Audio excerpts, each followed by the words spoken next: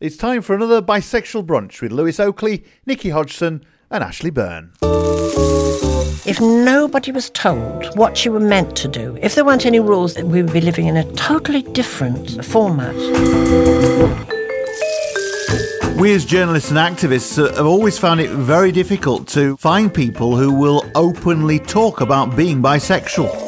Just don't think there are enough bi perspectives on bi issues. I feel like we've got to talk about it because we're really comfortable doing that. It can be really intimidating. Bisexuality is not really understood because people have biphobic tendencies. And the second you mention bisexual, just their ears pick up. Oh, well, you're still confused, right? No, I'm not confused. I've always found myself at the mercy of gay and straight advice. You can have a bit of a competition to see who's the better bisexual bruncher.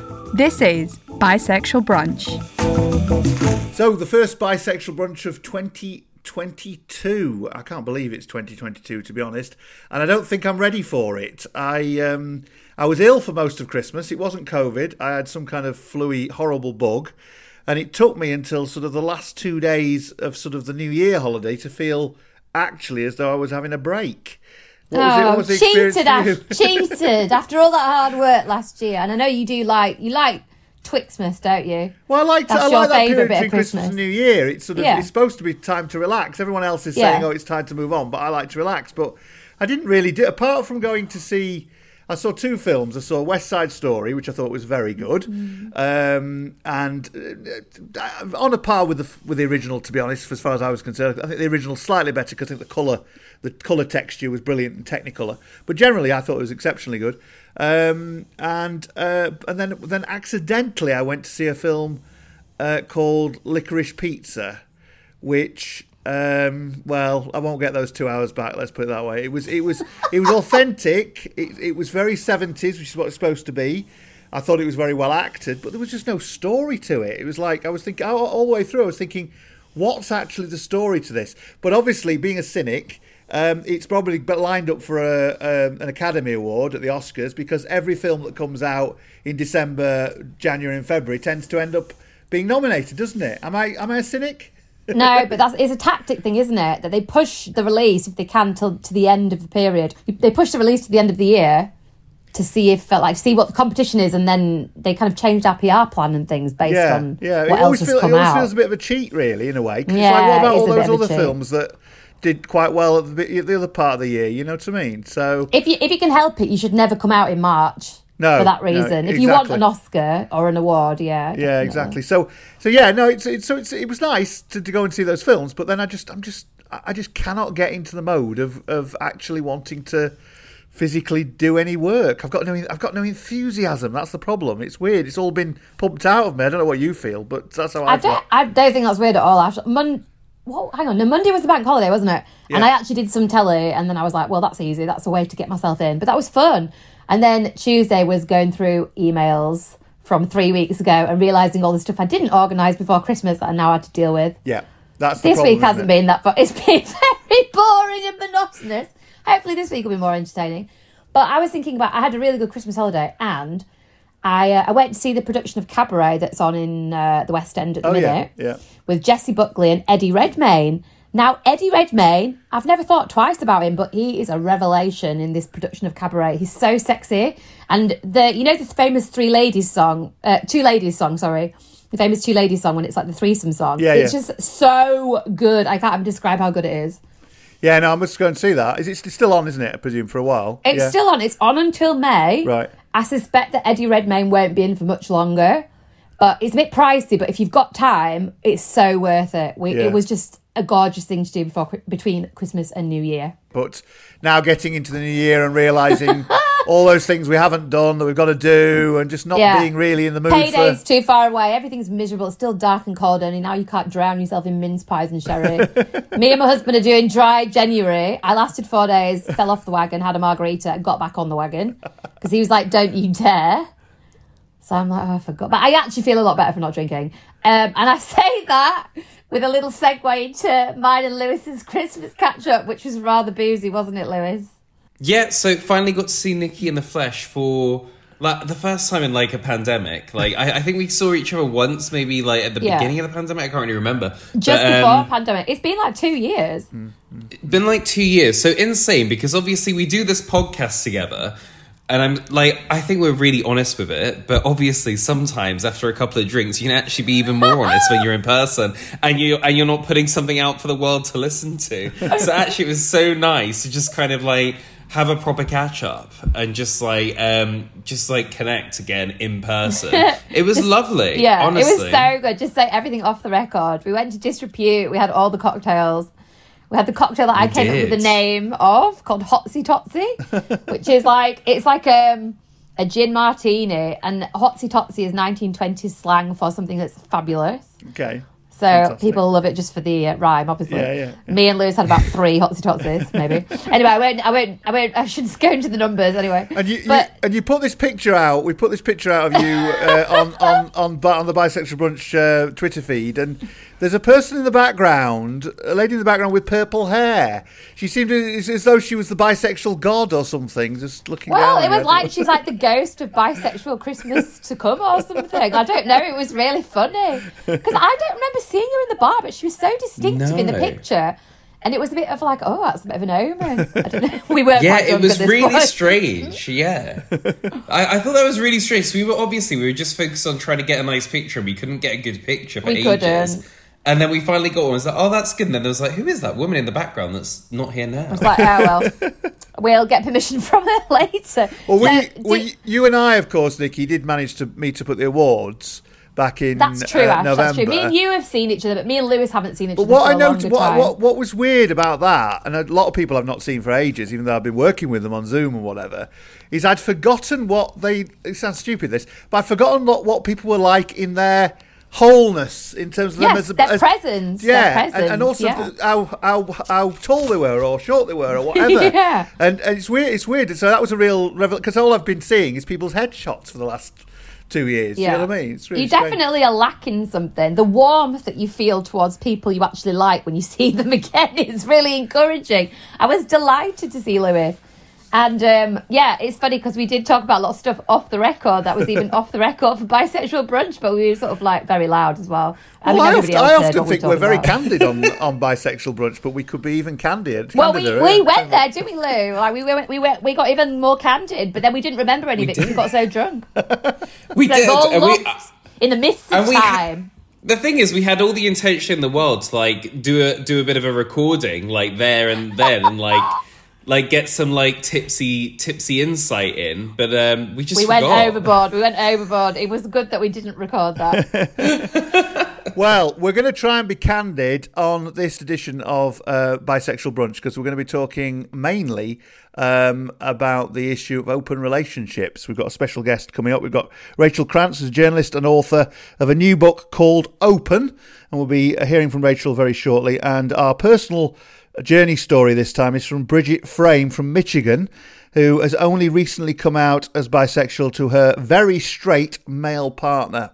It's quite a revelation, some of that. So we'll be hearing from Bridget a little bit later on. So in a moment we'll link up with Rachel in the States to talk about her new book Open. But let's kick things off on this particular issue. We've often talked, haven't we, about the issue of non-monogamy, and we spent a lot of the time we first started doing Bisexual Brunch spending a lot of time saying just because you're bisexual, it doesn't mean to say that you sleep around all the time. You can be monogamous, and it was like it became an apology all the time. And then we did one program where we said, you know what, we shouldn't apologise. There are people out there who want to be non-monogamous and are into that kind of thing and want an open relationship, etc. So I just thought we'd kick things off a little bit on this. Nikki, you have done quite a lot of research and writing over many, many times around sexuality and attitudes to sexuality and all that kind of thing. It feels to me as though bisexuality is still very much a taboo in its own little way, but open relationships are just as much a taboo. So if you put bisexuality and open relationships together, you've got double taboo going on there. Have we always, do you think, had we for a long time had an issue with the thing around monogamy? How long has that gone on? Am I sort of making it up in the sense in my mind, I think there were periods in history where people just got on with it and weren't bothered about monogamy as such. What's your understanding of it? Well, from my reading and research, which is by no means definitive, what I have kind of come to the conclusion of is that it's very class-based whether you can be non-monogamous and whether people care or not. So in the sort of 18th century, the Georgian era, there were lots of aristocratic and noble people and landowners that were non-monogamous, but it was a kind of sort of held secret in the confines of the social circles in which they mixed. There were certain rules about how much you could or could not humiliate your spouse that you were technically married to, how much time you could spend with your kind of second partner. But it was accepted amongst a certain class of people. Now, if you were of a lower class, no, you couldn't be non-monogamous because that was seen as kind of being the scourge of the earth. That was going to lead to teenage pregnancies, unwanted babies, the breakdown of society. So I think what's really important is that we are on the precipice of society understanding that you can be non-monogamous in any class bracket. We're not quite there yet, but we're on the periphery of that. And that's why it's so hard to knock down, in my opinion. Yeah, I mean, I spend most of my time apologising for it, apologising for even thinking about it. Within relationships where it's been actually, in certain relationships I've had, it's actually been okay. Even then, feeling very, very guilty about the whole issue, and often not going there because of that, feeling guilt kind of thing, because it isn't something which is. I mean, obviously we know the issues of jealousy and all the rest of it do come into it and all that kind of thing, but we still have an issue, don't we, with understanding the differences between what is sex and what is sex and love, and what is love, and it's a very sort of grey area. Lewis, what's your own experience of this? I know you're in a monogamous relationship now, but have you been in a open relationship at any point? Oh yeah, back in the day in my youth, Ash. I mean, I was like 22-year-old, not wanting to have too many strings, but also at the time being in a same-sex relationship, so it felt easier. It got messy towards the end, and I would say, I think that's probably why I wouldn't do it again, if that makes sense. I think in principle, for me anyway, it was like, oh yeah, what's the problem with it? I think it's a little bit, I think having that experience and now coming out the other side of it, I'm like, probably wouldn't do that again. But then obviously being in a opposite sex relationship now, I think it's a bit trickier. I do also think, I was thinking about this the other day, I think it's just going to take some time. Like, think about the world we grew up in. I mean, we're here doing Bisexual Brunch because literally we never really heard the word bisexual growing up. And all of that kind of, I mean, if sexuality in itself has been hidden and shut up, don't talk about it, beat it down, then different attitudes towards how a sexual relationship can work also have. So it's just going to take time. It's going to take time for people to normalize it. It's going to take time. Because imagine now, and this is probably, I mean, I feel like as bisexuals, a lot of the time we're freestyling anyway. It's not like we have this wealth of information all the time to draw on. And that was probably the same with when I had an open relationship. It's like, well, we're just making it up. But actually, sometimes you need society to have said, oh, you know what, other people have tried this. This is the rules they had in place that worked for them. This other couple said that was actually terrible, and this is what worked for them. I think we just need more examples, more people to be open about it, so that people can negotiate for themselves. But I think it's one of those things where you see it a lot in TV shows where people go to do it, and then they see someone else on top of their partner and lose their mind. That's still very, I'd say that's still very prevalent. I feel like I was watching Gogglebox and literally saw that scene like not too long ago.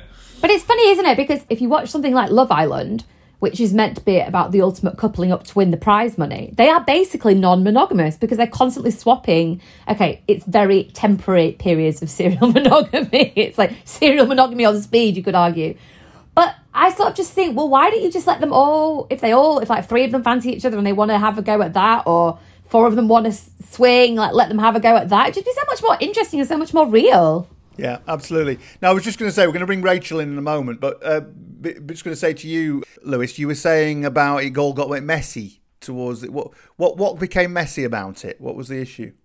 Well, this is the hard thing. It concerns someone else who I don't want to divulge what really happened there. Basically, there was an attempt by someone to close it and go back to that, and then actually going from an open relationship back to a closed relationship proved a bit too much for one person involved. Right. No. Yeah. I can understand that. I think we can read between the lines. I think. Let's see if we can speak to Rachel Krantz, who's a journalist and writer, author, and has just written a book called Open. Nice to talk to you, Rachel. Tell us a bit about this book. Where did the idea come from, and what have you had to endure to come up with this book? Oh, well, thanks so much for having me. I started working on the book partially as a coping mechanism. I fell into my first open relationship, which was also my first dom-sub relationship, and unfortunately a lot of it was very under or uncommunicated. And as we opened up and I began experiencing a lot of jealousy, I started writing some articles at Bustle, where I used to work and sometimes edit Nietzsche, actually, and an agent approached me and said, you should write a book about this. And I was like, I'm not ready to write a book about anything. But she said, well, just keep taking notes, like keep track of what's happening. And I was keeping a journal anyway. And so I sort of started to take the idea that this could one day be a book more seriously. And it became a way, especially as the relationship, as you see throughout the book, becomes characterized by more and more gaslighting. And I basically reached a point where I lost all trust in my own sense of judgment or reality, that it was a way of trying to hold on to some sort of idea of what was true, to just record what was happening, because I felt myself opening up in all these wonderful ways and having this big adventure, but also kind of sinking. And so, yeah, the idea of a book one day became a light at the end of the tunnel. What had your notion of an open relationship, what was it? What was your, years back when you were thinking, if people talked about having open relationships before you even embarked on one, what did you think it was? And did you have an internal prejudice against it? How did you feel about the notion of open relationships?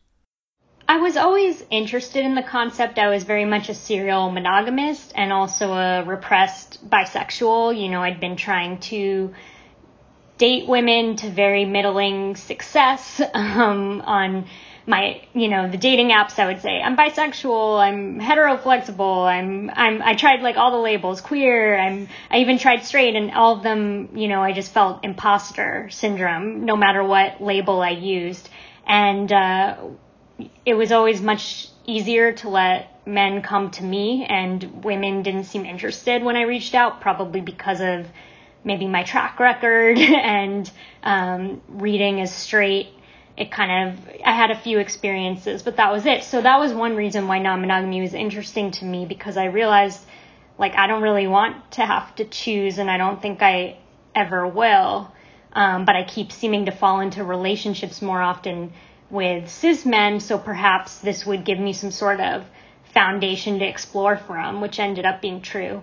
I'd also read Sex at Dawn, and I felt very compelled by its central argument. I just had no idea how to proceed. The idea made me very nervous. So when I met Adam, the man who you meet at the beginning of the book, who's the sort of central relationship, and he was much older than me, had experience with non-monogamy, he kind of very much pitched it as this is about your freedom. I just don't want to restrict someone in that way. And I thought, okay, maybe I'll try. Maybe this is my chance to see if I can be in relationship in a different way. Rachel, how do you feel that your bisexuality intersected with the non-monogamy and made it easier or more difficult? Yeah, well, so one way was that it allowed me to enter more lifestyle spaces where it was easier to kind of gain experience physically with women, because it was so, encouraged, partially for the male gaze, but partially they're just very fluid spaces, very heteronormative, though, ironically, in some ways, where you barely ever saw men playing with other men, but almost all the women in these lifestyle spaces play with other women.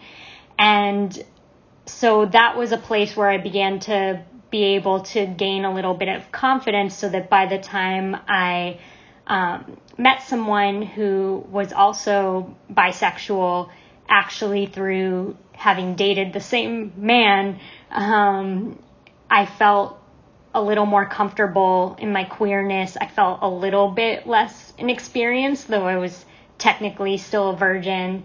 And I think that just I had opened so much by that point, a couple years in by the time I met her, that I just felt like, okay, I've explored, MFM threesomes, I've gone to sex parties, I've explored dating on my own non-monogamously, so it felt less scary to go there. And so for me, it was very much related. And then after I had that experience with her and it was so meaningful and affirming, I realized, oh, wow, I don't know if this way of practicing non-monogamy that I'm doing right now is always going to be right for me, but I think I'm going to always need to have the freedom to be non-monogamous in some way because I don't want to have to choose. And do you think, did you in your head or on any kind of cellular level when you were younger think, well, I'm definitely bisexual, maybe not, that's not the word you were using? Is that something that came first before thinking about the non-monogamy, or were they kind of very entwined? I would say thinking about being bisexual definitely came first, but it was very, I write about in the book how I was almost kind of like gaslighting myself a lot of the time because I would just kind of say, oh, well, this is probably just what happens when you're raised in the Bay Area by a bunch of liberals. Like, you think there's something wrong with you if you're not queer. I was very lucky that I grew up with friends with lesbian moms, and it was very much around. Non-monogamy was not around.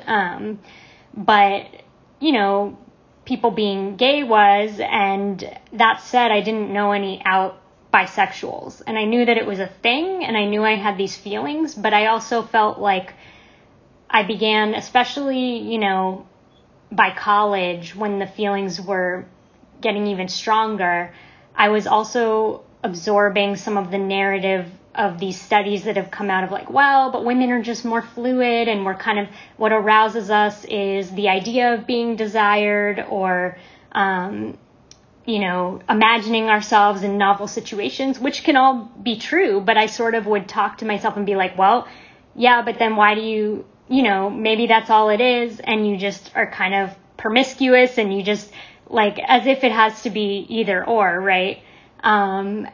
And I also have always had, my closest friends have always been queer women, or, who some of them later came out as actually being trans men.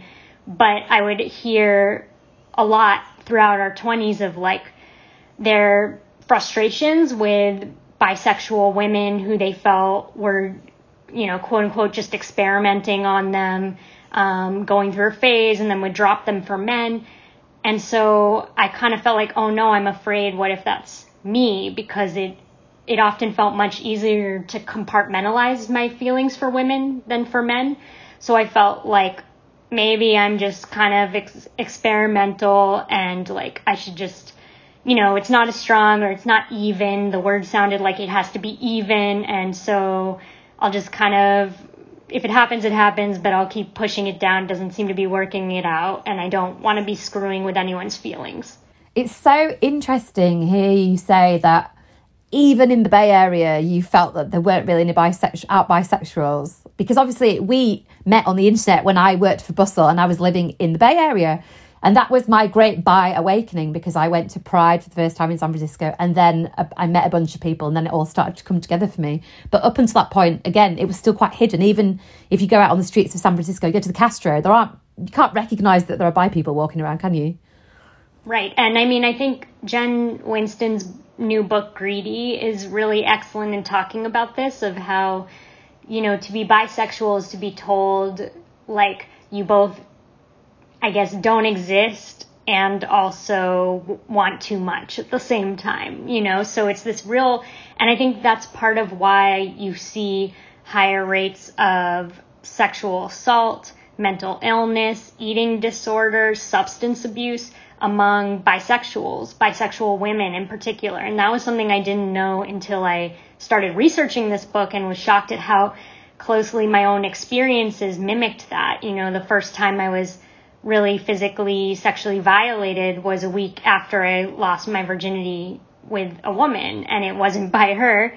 And just how immediately I sort of rationalized in my head of, well, what did you expect? You know, you're sleeping with everyone, you're kinky, you're non-monogamous, you're bisexual, like you're a greedy slut. Like that, even though I was in this open relationship, there was still this voice in my head kind of being like, this is just what happens to women who are sexually adventurous. You're going to have some of this shit sometimes. And I think that there's a lot of fear of saying, you know, like, we don't want to confirm stereotypes of like bisexual people are more adventurous or they're confused. And so that's why. But it's like, I think that there is potentially a certain openness that can lead you to be in sometimes riskier situations. That sure, that can be part of it in my case. But I also think it's this sort of the mental effects of kind of it being so easy to hide within straightness, and you're just denying this piece of yourself to yourself and being told by other people, gay or straight, that it's not real or it's not enough or it's not valid, that it makes a lot of sense that there would be these higher rates, and that also people in both communities would potentially take advantage because they see you as more loose or down for anything,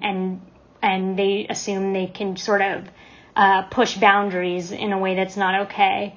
I think also that bisexuality, despite its term sounding very binary, you know, in the way I've learned since, what it actually means, like, is incredibly non-binary. It really means more like what people say when they say, like, pansexual, right? So I think for that reason, too, much like non-monogamy, bisexuality challenges binaries.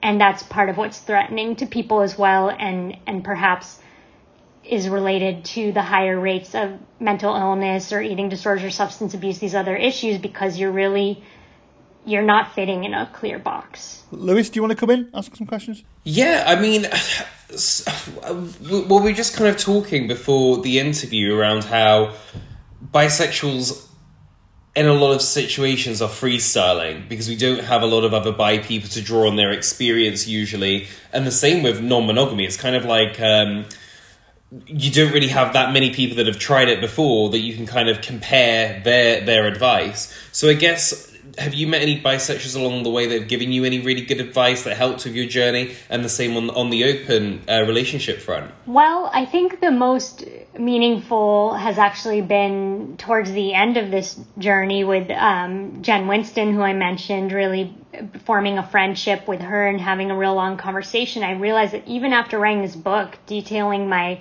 sexual and romantic experiences with women and knowing in myself that now I'm also attracted to non-binary and trans people, I was still feeling so much discomfort using the label until I talked to her, and so much imposter syndrome still. And I think that in coming out in such a dramatic way in print, I thought I had sort of moved past that, but it wasn't until I really started talking to her that I realized, oh, I don't really actually understand what bisexual means or the history behind the word and the movement. And so that's been a really helpful touch point for me.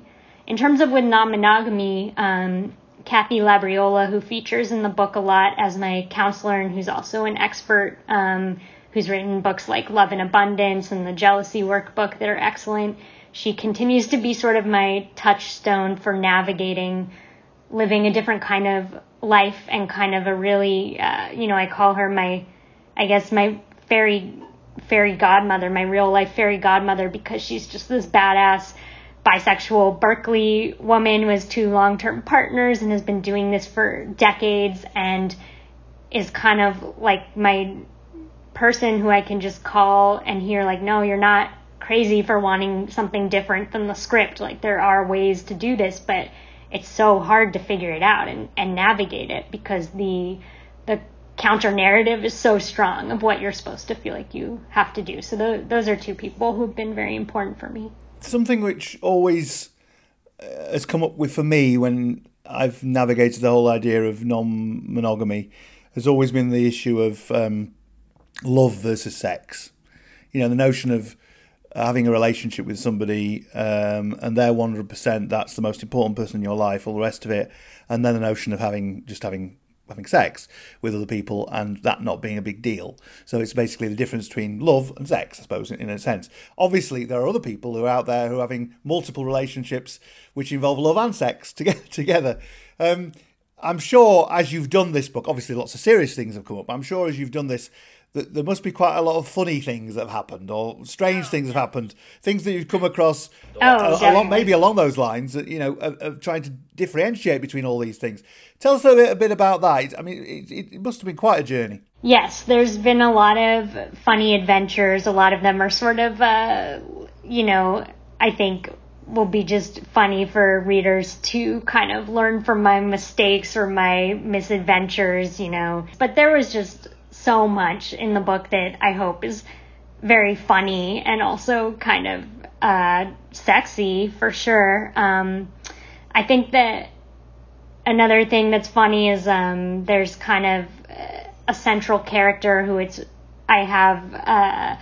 revealed that surprisingly, well, I don't want to spoil it, but there's some surprising things related to his proclivities that also related to bisexuality that I think will be quite amusing for people to read. And that was one thing I was also going to mention, is that once I came out as non-monogamous, so many more men started revealing also that they were bisexual to me or had curiosity, as if they now also had permission to be somehow quote unquote sexually deviant because I was too.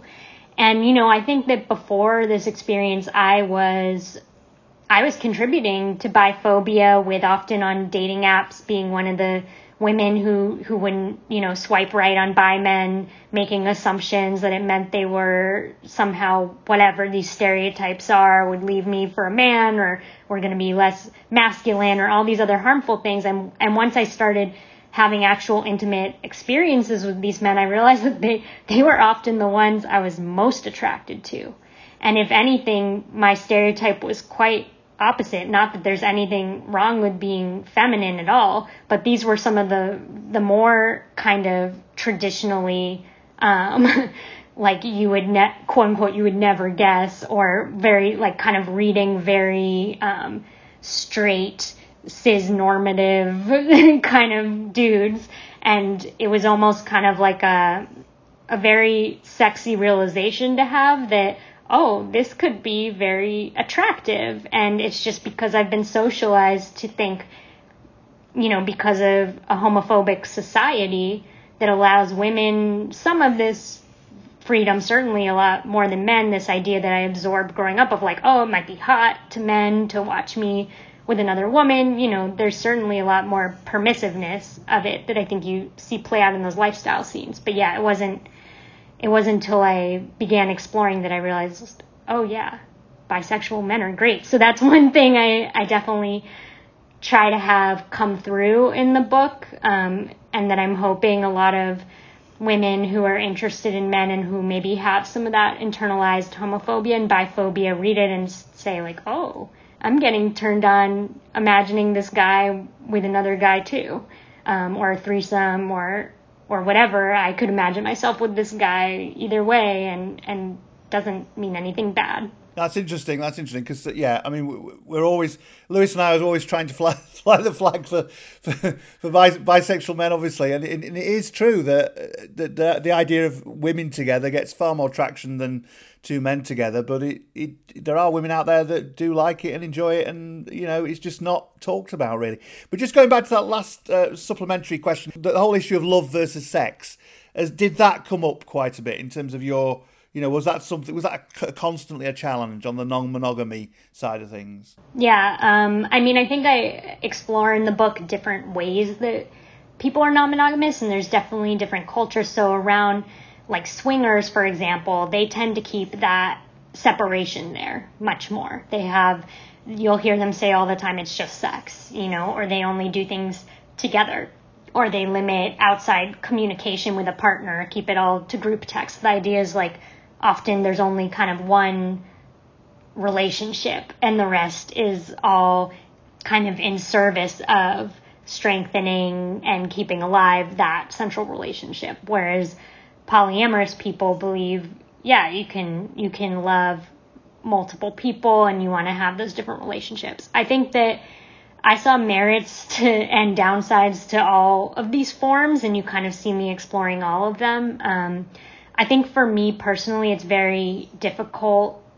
Well, sometimes I can separate love from sex for sure, and definitely have enjoyed just more casual things and have felt friendship and sex be much more fluid than ever before in a way that's really fun.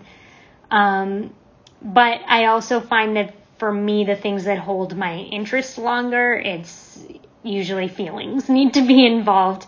And I've definitely learned that there's many different kinds of ways to love, that we're taught love and partnered long-term commitment are the same thing, or love and monogamy are the same thing, or emotional intimacy and partnered commitment are the same thing. And that's not true either. You can be committed to someone in a long-term partnership and have very little emotional intimacy, unfortunately.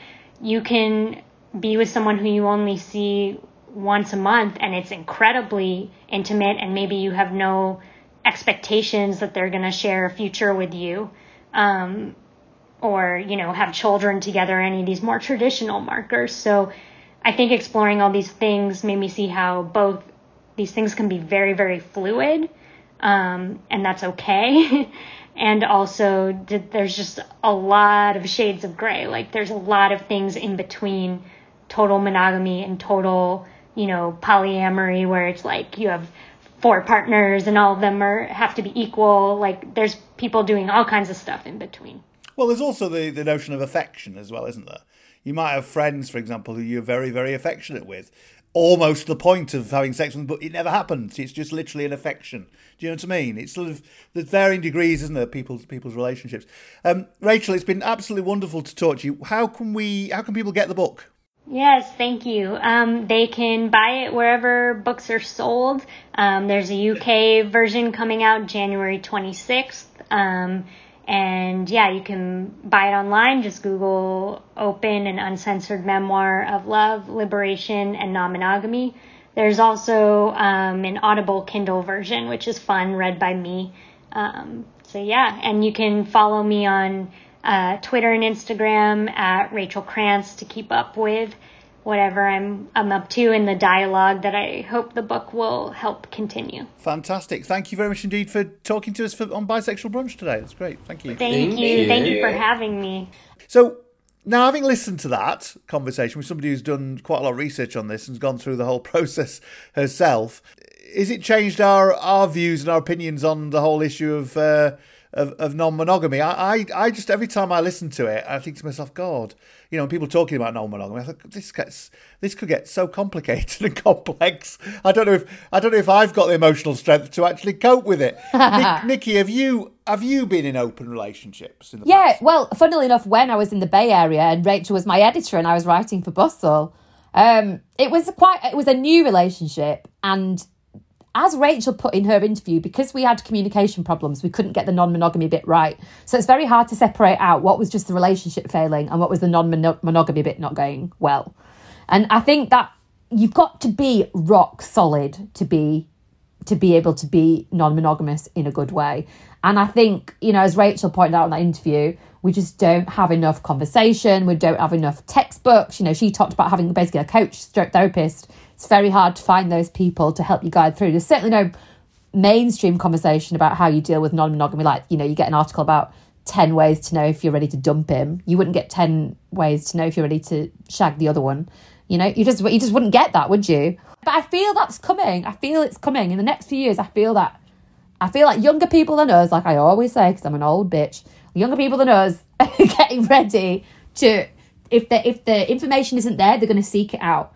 If the tactics aren't there, they're going to formulate them. So I feel like we're on the periphery of a big social change. Yeah, I think my concern is just that whole thing of navigating people's feelings, really, because there isn't anything out there. to say that this is the way. Well, there's never any complete way that something should be done, and we don't want textbooks, really, do we? To be honest, we want people to follow their feelings in a way. But what I'm saying is, something that looks at the positives and the pitfalls and how things could work. Because none of that is really there. My concern is that a lot of people may end up hurting themselves and hurting others just because they don't really know where to go with it. You know what I mean? And I think the media as well can, as we know, can sort of characterize things, can't they? As being, it's bad, people shouldn't be doing that or whatever. And I think we've got to. That's the worry, that we'll end up in those situations. Lewis, any more thoughts from you on this issue? I mean, I was already all for it, but I think as we've kind of said, like, it's complicated.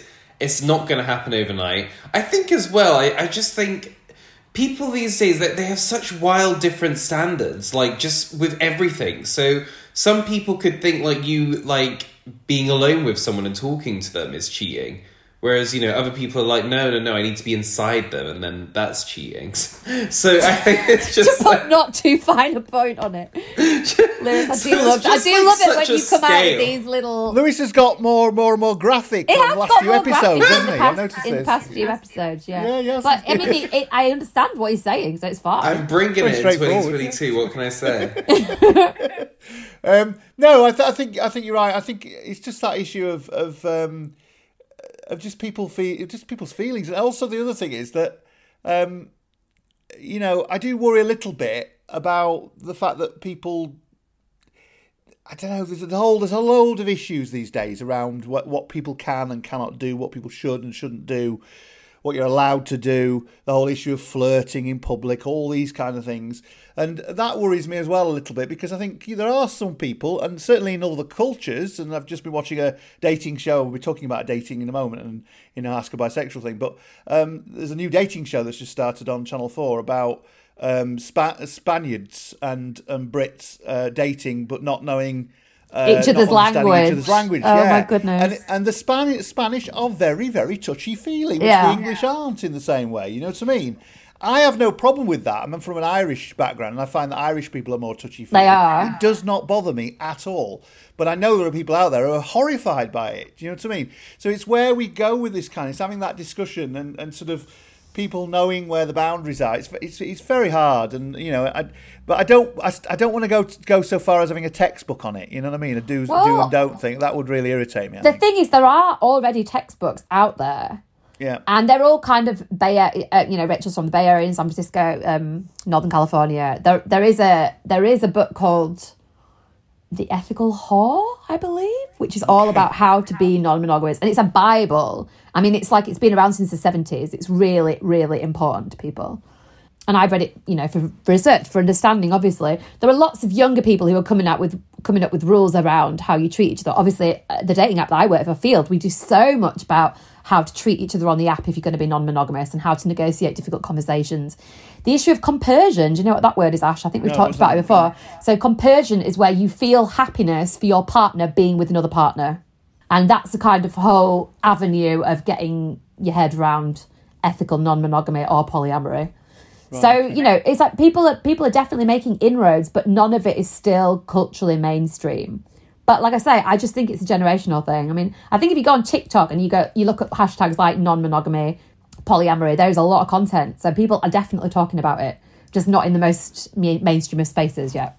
Yeah, I think it's the way the mainstream catches up with that is the issue, isn't it? Yeah. And how the mainstream ends up, characterizing it or caricaturing it, and that's the slight concern. But who knows? We're leading the way on Bisexual Brunch as always. So we're going to pause and have our bisexual journey story for this time, and that is with Bridget Frayne from Michigan, who's only recently come out as bi to a straight male partner. We'll be hearing from Bridget in a few moments' time, and then a little bit later on, we've got our Ask a Bisexual question, and this time it's all about bisexual dating.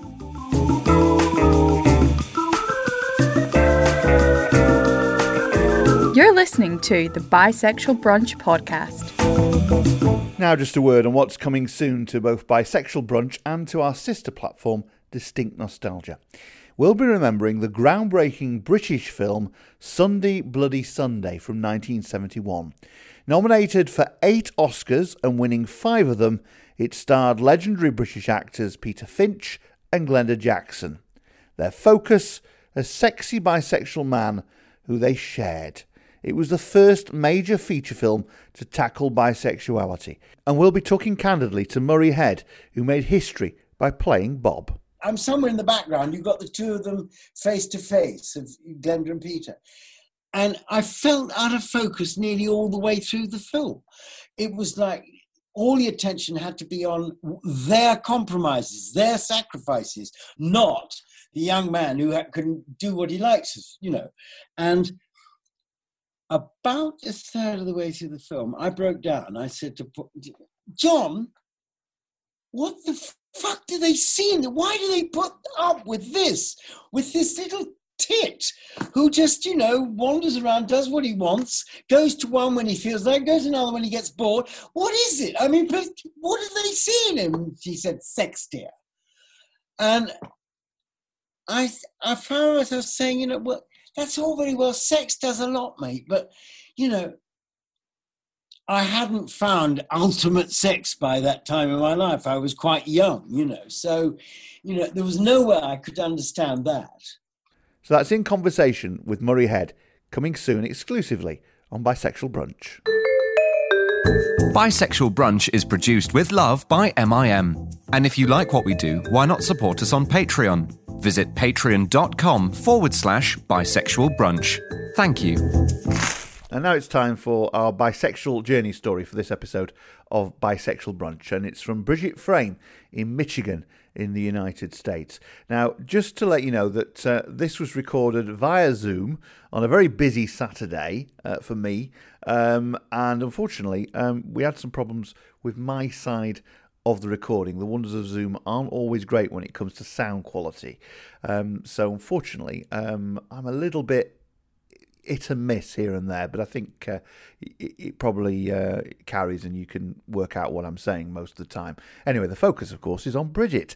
And I began by putting to her, well, as she beamed out of the screen at me, whether or not the fact that she got purple hair had something to do, possibly, with being bisexual. It actually does. I actually had my hair in the bi colors a bit ago, but it was one of the ways that I could kind of visually have other people clock me, because I'm in a straight presenting relationship. So for me, it's very personal and very tied into my bisexuality. Yeah, no, that's important, isn't it? It's really important. That's one of the things that we constantly get people saying, why do they want to talk? Why do they want to keep talking about their sexuality all the time? But if you don't say it, nobody knows, do they? That's the point. Yeah, they don't. I mean, I live in the suburbs. I've got this house and a husband and 2 kids. I mean, I'm the picture of an American suburban mother, except for my crazy purple hair. Well, let's start there. You just mentioned that you've got a husband, you've got kids and all the rest of it.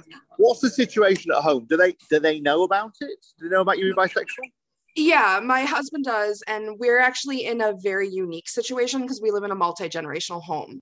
So my father passed away 3 years ago. So we asked my mother to move in with us so she could have company and family around.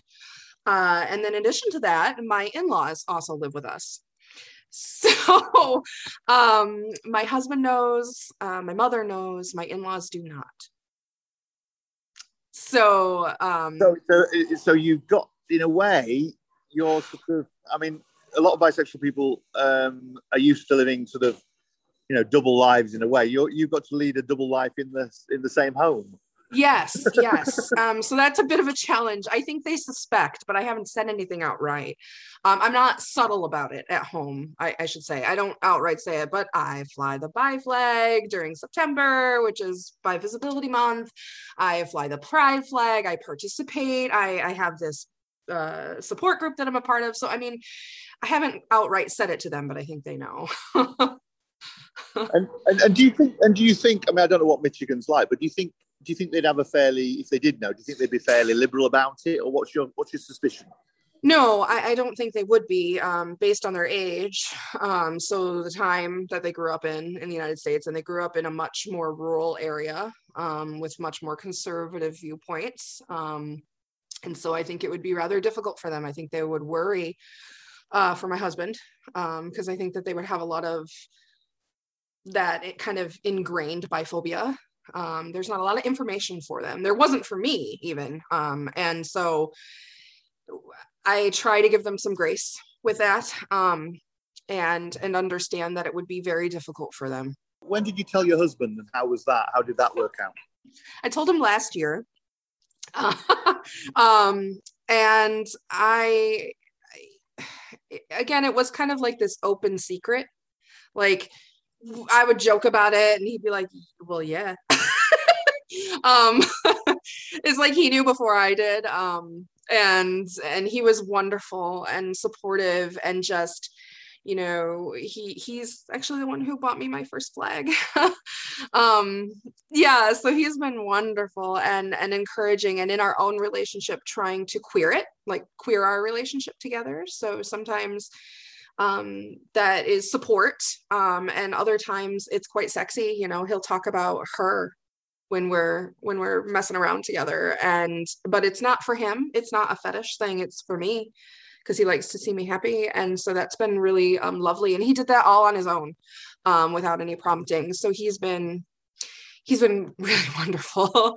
You know, watches the kids when I'm out at the support group and all of that. And just, it's been great. So he's wonderful. But it has been a little difficult too at sometimes with him and I, just because I think that in addition to finding out that I'm bisexual, I think I'm also poly, and he's monogamous. So, so we're trying to navigate that right now. But for the most part, it's really just been a beautiful thing and supportive with him. And that's more than I thought. I mean, just growing up when I did, I just had all these terrible thoughts about what it was going to be like to say it out loud, especially we've been married for 10 years. We've known each other for 15. And we just I was like, oh my God, what if this is bad? What if, right? And it turned out to be a really good experience. So I felt really lucky, because I know that's not always the case for people. I suppose the most important thing at the end of the day when it comes to both the bisexuality and I suppose the poly side of things really is that openness, isn't it? That trust that you have. And if he's confident that, you know, you're in a relationship with him and, you know, whatever happens, whether the poly or the bi or whatever, you know, you've still got a commitment to him in some way, shape or form. And I suppose that is what matters really. Do you think you managed to convince him of that? I think I could. I think that's going to take some time. But I think I could, because we've discussed the possibility of threesomes together, and that he would be open to that for me.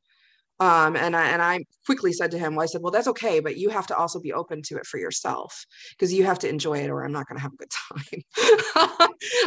So like, we have to be in that together. And so we've talked about it. It needs to be revisited, but I think that we can come to an understanding, and a good and healthy one that has communication. And we're just working on that right now, because it's still super new. Yeah, no, I understand that. So in terms of him and his sexuality, is he completely straight or? Oh my gosh, yes. He is a cis-het white man. He is the epitome of an American jock. He was in a fraternity. He's 6'3", and, you know, I mean, he's hyper masculine. And so, yeah, he's not queer whatsoever, except that he's dating, you know, married to a bisexual. Poor guy. No, he's great. He's open-minded himself, so that's wonderful. But yeah, he's a cis-het white guy. And do you know together, both of you, do you know any other bisexual people within your vicinity, or have you got any bisexual friends or anything? I mean, obviously people get to know people via the internet, but I mean in real life, you know what I I mean? do. He does not. I'm working on introducing him to some of my queer friends. He knows a lot of, some of our mutual friends are gay or lesbian or trans, but they're not bi. And part of that, I think, is just people aren't saying. but some of my friends that I've met through the support group have become very, very close. And so I'm working on integrating them into our like shared friendships and not just my friendships. And I think that also would help him with trust. Just like, not that he sees them as a threat per se, but just that like in our other conversations, like, see, here's an example, like, this doesn't like there's no hypersexuality here, I guess. Now I am a hypersexual person, but like, you can trust me when I say that this isn't, it isn't. And when I say it is, it is. And I think it will help him also see how varied it is, bisexuality, how different it is for everybody. And so that can help him to just get more experience with it, because I mean, we're just surrounded by straight people. and I have been working on making space for more queer experiences in my life, and I think that it will help if he can come along on that journey too. What's the scene that's seen around LGBT like in Michigan? I mean, you know, are there places to go? You know, what would it be like for somebody? I mean, I know you're 37, but say somebody who's in their teens or 20s or whatever now, trying to find their way. I mean, obviously, we know being bisexual is there's an issue there because it's very difficult to be open. But if you just generally in the LGBT world, are there places to go and things like that? There are havens. It's a little different than when I was younger. When I was younger, it was much more difficult. But now, if someone were to be a teenager, Kalamazoo, where I live, is pretty open. There's an Out Front Kalamazoo, which is an LGBTQ plus organization that helps and has support groups and visibility and protests and good programming for youth and all of that. And there's a queer club you can go to and dance and just be with community. There's a pretty strong liberal presence in Kalamazoo. There's 3 universities here, so that helps. You could go to Detroit or Ann Arbor. And in some of the more rural places, because Michigan is a very rural state, there's not a lot going on. So you could get to Chicago easy from Kalamazoo. You could get to Detroit easy. It's 2 hours either way. But for most LGBTQ plus youth, you're going to have to travel, which is difficult at that age. But society itself in Michigan is starting to be a lot different than when I was a kid. So it's a little bit more accepting, but on the west side of the state where I live, there's a strong conservative background in terms of ethnicity and religions and stuff like that. So that makes it a little difficult because that's generational and so ingrained. So that's kind of a bummer, but there are places you can go and community that is visible, but it's still in rural America. You got to get to the cities. We've talked about your situation now. We'll return to that, but let's go back then.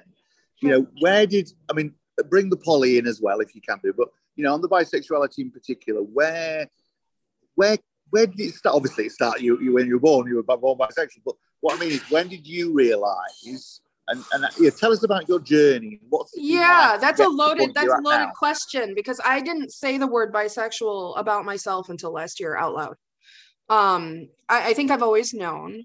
So I can remember being a young person. Like I said, I'm 37, so that gives you an idea. I was growing up kind of in the 90s, and I remember watching the X-Files and seeing David Duchovny and Gillian Anderson and thinking, they're both hot.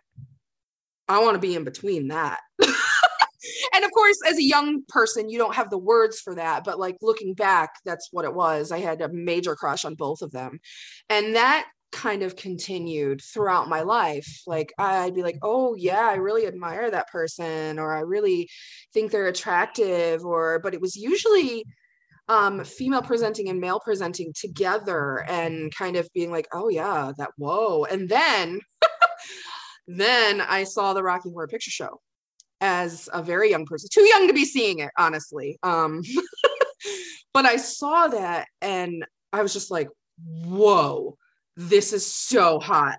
everything about this is hot. Like there's men dressing like women and there's women dressing like men and everything in between. And they're all touching each other and having a good time. And I was like, oh, yes, but I didn't know what that meant because growing up when I did in the United States, there wasn't any kind of bi visibility. You were either gay or a lesbian or you were straight.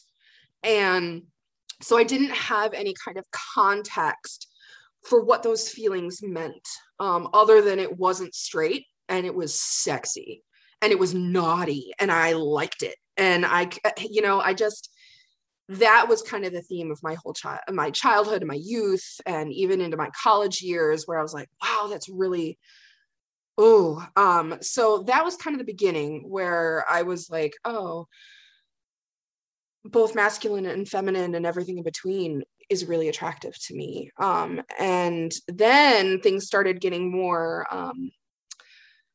visible for gay men and lesbians in the United States. Ellen came out on TV and there was Will and Grace. And as problematic as all that stuff is now, at the time, it was so revolutionary. I'd never seen anything like it. And I thought, I was just so drawn to it. But for me, it felt like being an ally because there still wasn't a space for me.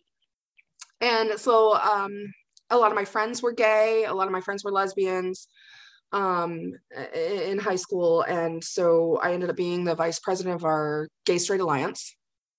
And we were raging protests. I mean, this is in rural Michigan. I grew up in Greenville, Michigan, and this poor town had no idea what hit them. We were the first people to say these things out loud. And I mean, my friend had been followed home by the football team and beaten for being gay. And so it was very dangerous what we were doing. And we got a lot of flack for it. But we did it because we felt it was important. And I remember being like, oh my God, we'll never, maybe not in our lifetime, but maybe our children's lifetime, we'll be able to get married. And then here we were a few years ago and the Supreme Court comes down and it was just like such an amazing moment because we were like, oh my God, we were fighting for that. Like, and we never thought we'd see it. It was just the amount of change that has happened in my own lifetime is crazy. And so I kind of, to circle back, grew up in a desert of queer culture. And I remember going off to college and having relationships with women. And oftentimes what happens with queer people in the United States, I'm sure this is elsewhere too, is you end up having kind of a mentor for your first relationships, because you have no idea. And especially I moved to New Orleans, by the way, I went to school in New Orleans. And so there was a lot of experiences there that I didn't have living in nowhere, Michigan. And part of that was getting to know women sexually and romantically. And that was so amazing for me. And I had someone take me under their wing and teach me how to love women, which was amazing and wonderful. And so then I came back to Michigan thinking, well, maybe I'm a lesbian, but I like guys. I didn't know what to do with that. I had no idea what that meant. And I remember having this major breakdown on my roommate's sofa because I was just crumbling under that pressure of having to choose because I just felt not gay enough and not straight enough. But I felt like society needed me to choose, that there was a requirement to choose. And I remember just sobbing, and she's holding me. And I said, no matter what I choose, it's going to be wrong because it won't be right. It won't be all of it. Do I be a lesbian and invite all of that horror and fear and danger into my life? Am I brave enough for that? Or do I just say, take the easy way and be straight? And I just didn't know what to do. It strikes me that, with everybody who is bisexual, we've all had this situation when we've not been able to be our true selves for literally decades. Yes. And that must have an effect on people. Looking back now, what impact do you think it's had on you? Obviously you're in a situation now whereby you're I mean, it's not perfect, but you've certainly got a partner who's more understanding and all the rest of it. So you've come on a journey and you've got to a good point where you are. But you're 37. I mean, it would have been nice to have been dealing with this when you were in your early 20s, wouldn't it? Yeah. What impact do you think it's had on you in that sense? It's been horrible, quite frankly. I've been in therapy because it made me small. It erased everything that was lovely and joyous and beautiful about me. I made my voice small. I was a very outgoing person. It made me second guess everything. I mean, the anxiety is through the roof. I'm on medication and therapy for that as well. Because again, it just felt like every choice I made was going to be wrong in this department. And turns out that's true, because I thought that, I met someone I'm in love with. It doesn't matter. I can just be straight. Nope. It doesn't work like that. It's just simmering and festering under the surface until you can't handle it anymore, because you just realize your entire self has just been erased, just gone. And you look in the mirror and you go, I don't even know you. You aren't me. And where is that joy? I was so miserable. And I didn't really know it because I had this lovely family and I had this beautiful life and a life that I wanted very much. But when I did finally come out to myself, because I had to do that first, I had to say it. I had to say, I am a bisexual person. That was very hard to do, surprisingly. And but what I had to do first was accept that there is this dual emotion going on, this theme in my life, this duality, that while I love my life and would have chosen these things, there is an immense mourning and sadness and loss for the person that I could have been and should have been allowed to be. And this intense anger that there was all this pressure, because in addition to society, I had religious trauma on top of that. I was raised Roman Catholic, which you just can't be a woman or queer at all. So I had to leave that, and all of that residual hate, self-hate, all of that you have to kind of grapple with and be angry about. And so there's this mourning for this experience and true self that you could have been, and what would your life looked like if you had been able to do that. What are these hardships that you have now that you wouldn't have had to endure?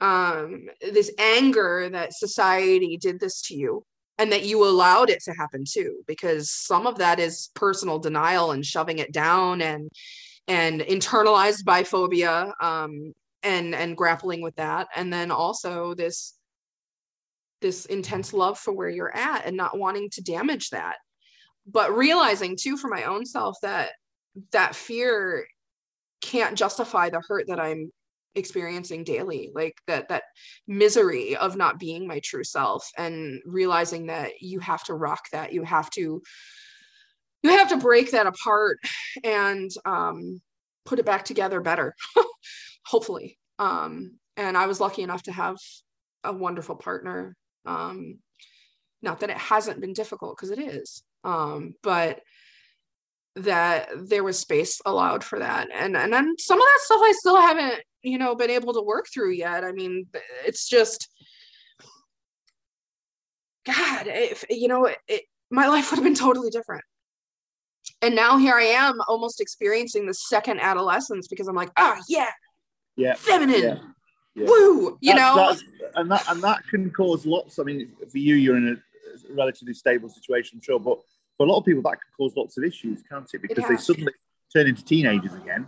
Yes, act like teenagers in their 40s and 50s, and the consequences can be horrendous sometimes.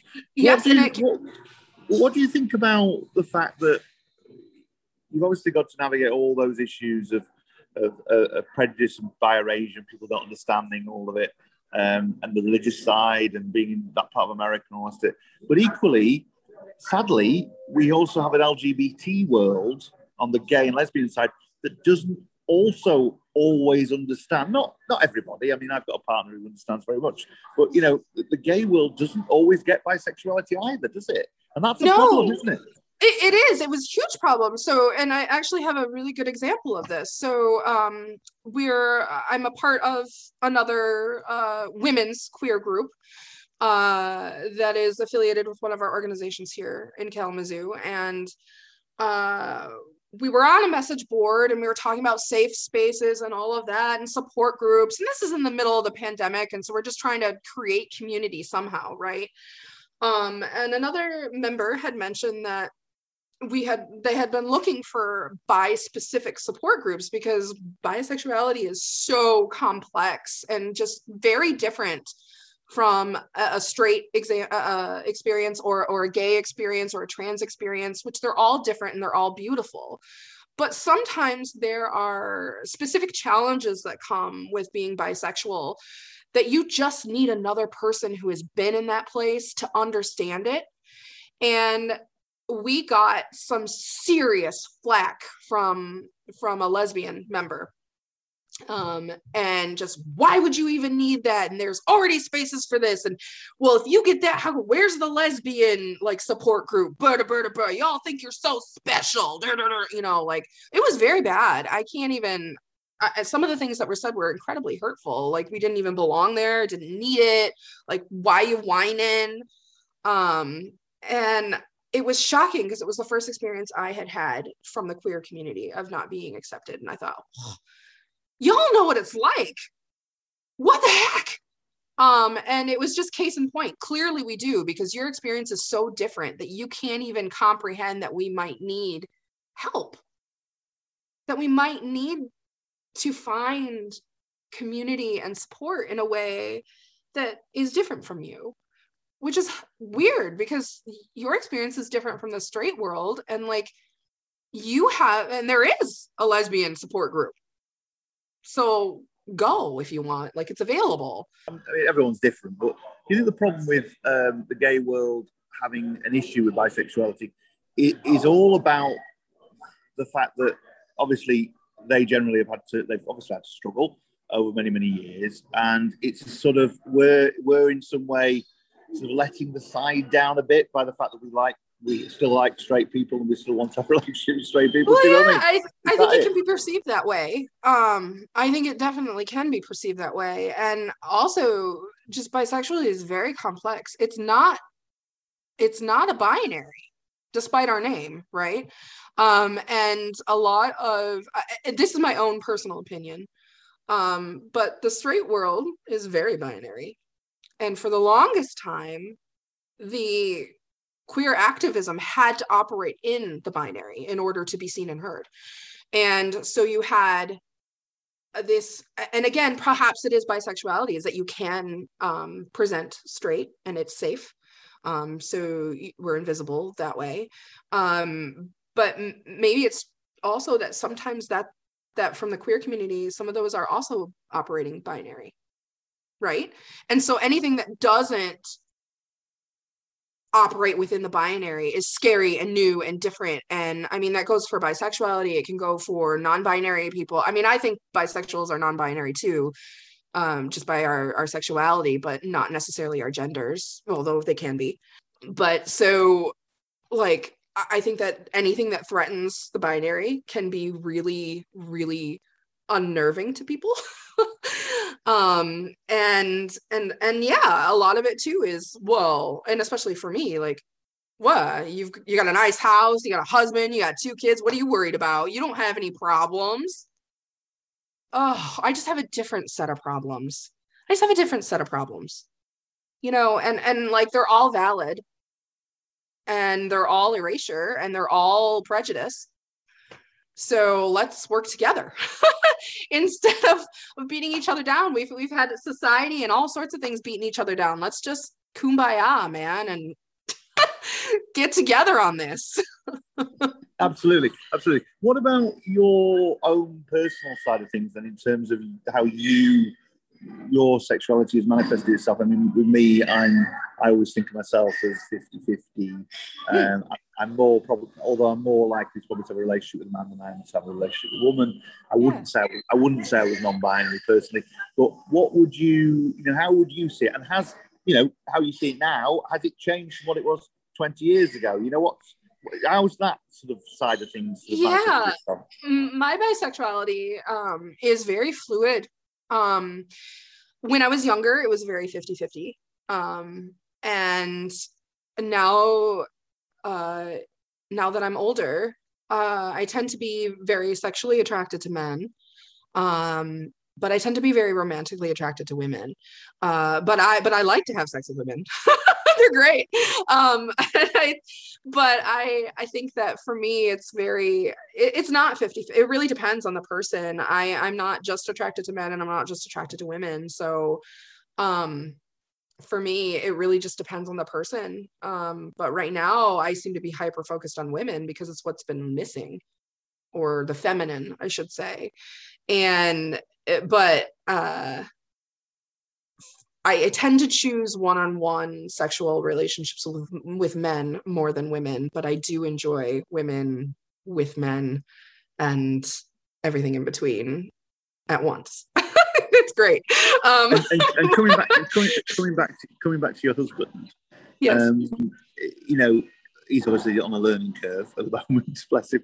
But do you think that you said at the beginning that it wasn't that his interest in you having relationships with him wasn't a fetish thing for him? Right. But is it, you know, just on, you know, let's relax a bit for a moment, and you know, do you think he would be interested in it? Is it something that would actually, you know, turn him on or whatever? Do you think?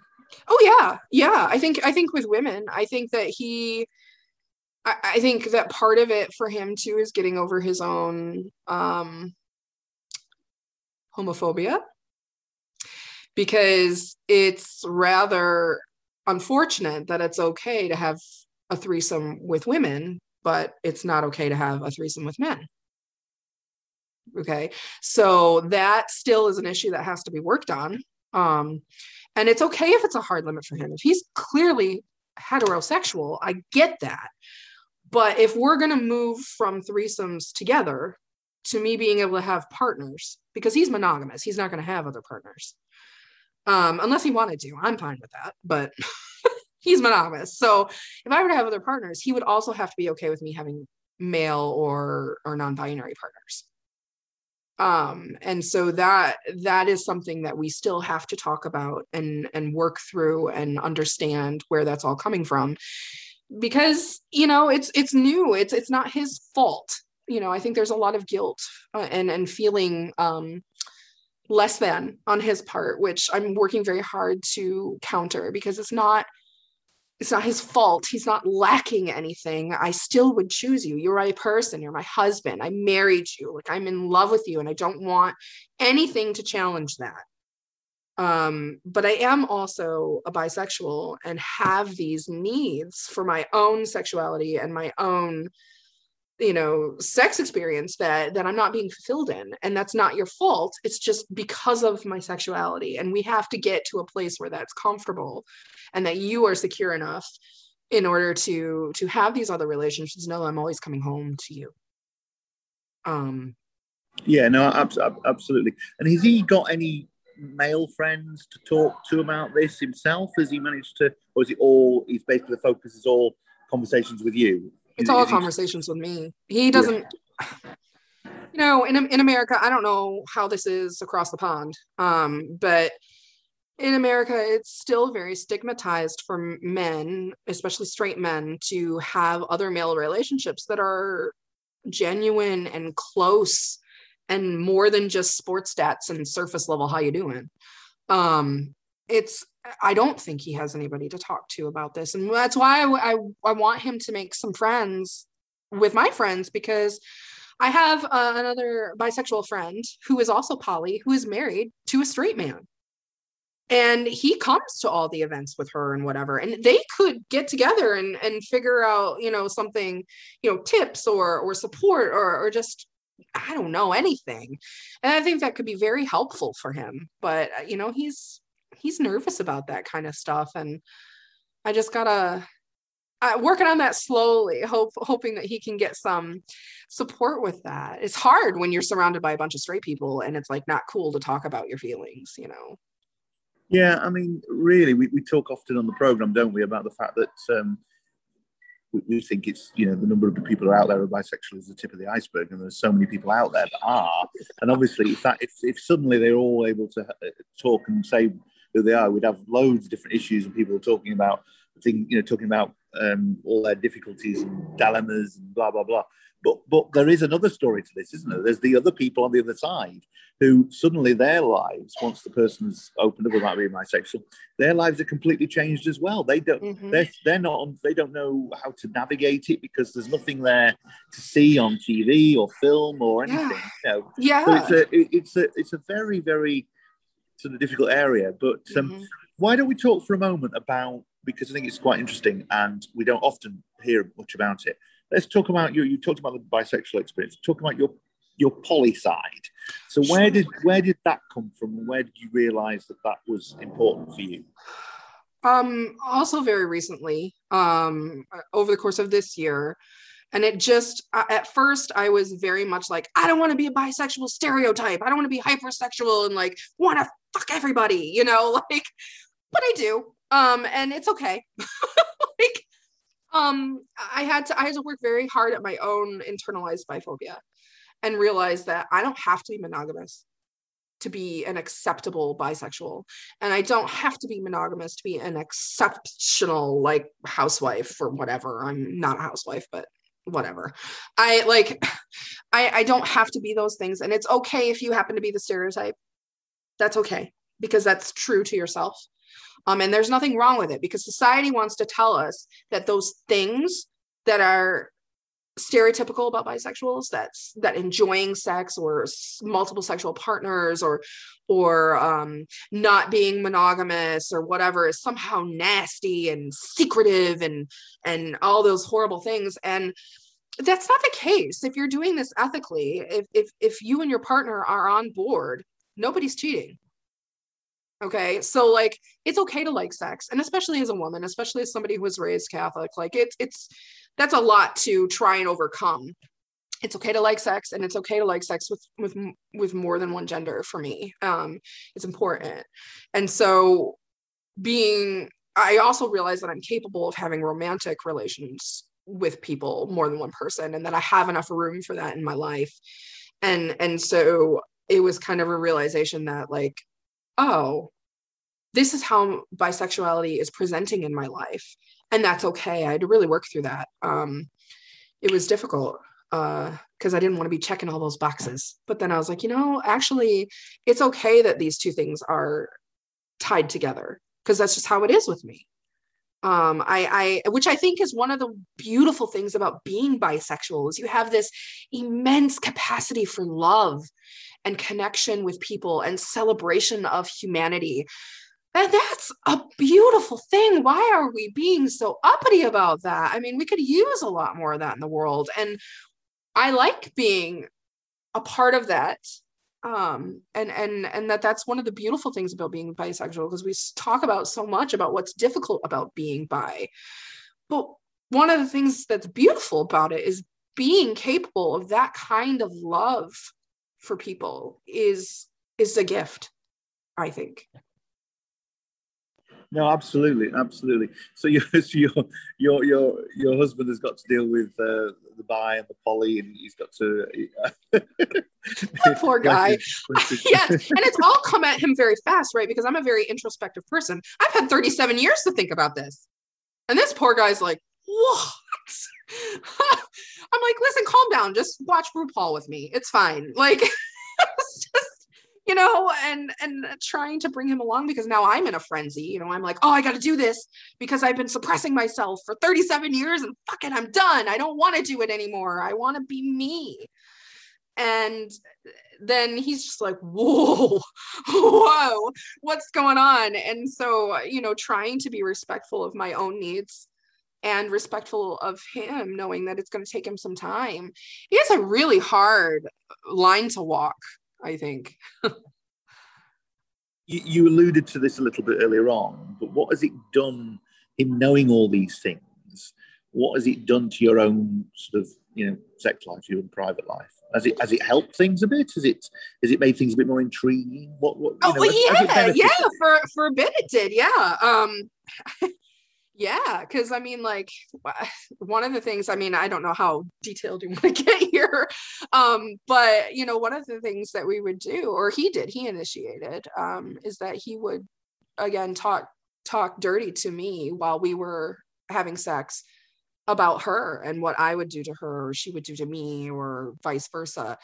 And he would also comment about what he was doing to me while I was engaged with her. And that was amazing. I mean, the first time that happened, I was like, what? It was the best orgasm I've ever had in my life. I was like, what? Wow. And it was just so affirming, and that's the thing, is it was coming from a place from him of understanding and love, and like, just, we were just both like blown away by that. So that was a really good sign. And then sometimes we would watch porn together, and he would ask me like, what kind of woman do you want to watch? Or something like that. And then we'd turn that off and continue on what we were doing. It was great. I'd like to take that a step farther, but I think it's going to take some time for How old is your husband? Is he older than you, younger than you? Yeah, he's older than me. So he is, he's almost 40. Okay. Yep. So he's not older by a lot, but no, by enough that there's a bit of a difference. Yeah. Yeah. So obviously you're a mum, you got kids and whatever. So how much do the kids know about you? They don't know a lot about me per se, because they're little. They're 5 and 3. So really what focuses around the kids is making sure that they have a good framework of acceptance and understanding, so that when they do know that mommy's bi, there's not an issue. And it's beautiful. I mean, we have all the books and all the discussions, and they're wonderful. And like when JoJo Siwa came out, I was talking to my son, who is now just turning 5 today. I was like, oh, Owen, look, JoJo, she came out today. He was like, oh, okay. I said, oh yeah, she can love anybody she wants. Isn't that wonderful? And I said, boys or girls or anyone in between, and all the wonderful people. And he looks at me, he goes, well, yeah, of course, mommy. You are a precious human being. Like, oh, yeah. So my husband and I consciously make the decision to raise them in a queer accepting way, and to know that that's just the way it is. And we also don't specify partners for them. We'll say, oh, someday when you get married to whomever, or you might get married to a boy or a girl, or, we also encourage him to wear whatever he wants. And same with my daughter. So they will prance around in giant princess dresses, voguing, and having a great time. And we just don't do the binary in our house. There's no girls' toys and boys' toys. There's no boys' clothes and girls' clothes. They can play with whatever they want. They can wear whatever they want. And it is encouraged. So if my son comes downstairs wearing my makeup and a big princess dress, we tell him how amazing he is. And the same with my daughter. If she wants to do whatever it is she's doing, then she's awesome too. If she's playing around with his monster trucks, that's encouraging. But that was also a big theme in my life growing up. I couldn't understand why you had to be one thing or the other. Like, I played American football for the school, which was a big deal in the time I was growing up. And I would go to school in my dress and my Mary Janes, and then change into my football equipment and beat boys. And so we're just encouraging that kind of thing with our children as well, so that when I do come out to them, they understand what that means. That's excellent. That's really good. It's really good. And the thing is, you say, what they won't have all that history and all that prejudice that's come with the lives that sadly you've grown up in, you know, the world you've grown up in. So it'd be really interesting to see, you know, as you say, they're already accepting that. Oh yeah, they're just like, well, why wouldn't they be, Mom? Like, what? You know, and they go to Pride with me, and they you know, they know what the rainbow flag means, and we don't hold things back from them sometimes. Like Kalamazoo is progressive enough that there's a lot of demonstrations downtown often. And so we've driven past them before, and my son has asked me what they're for, and we'll talk about it. And eventually I'll be like, well, you know what, honey, it's really important sometimes that if there are those who can't raise their voice against what's wrong, that it's important that you do. So we instill that in them as well. We talk about this a lot on the program, don't we? But what's your own suspicion in terms of just your own life, you know, your life experience as to how widespread bisexuality actually is? I think everybody's a little bi. I think that I think it's very common, and I think that there are a lot of people out there who just, like me, didn't know what it was, and it seems silly now that I do. It's like obvious, but I think that there are a lot of people who grew up in a time and a place that it was very scary to be other in any way, and that can carry into your life. I think there are elderly people who are queer and who will never be able to say it, and it breaks my heart for them. And I think that there are people my parents' age who are the same thing. People my age, I think that the younger generations are a little bit easier going, but that's because of the people who have paved the way for them. And not wanting them to suffer the same way that we have. And I think a lot of people are bi. Nonetheless, though, I mean, I think the generation that's growing up now, that your kids will end up in a completely different world in a way if things change, because things are very slow to change in a way, but I think they will.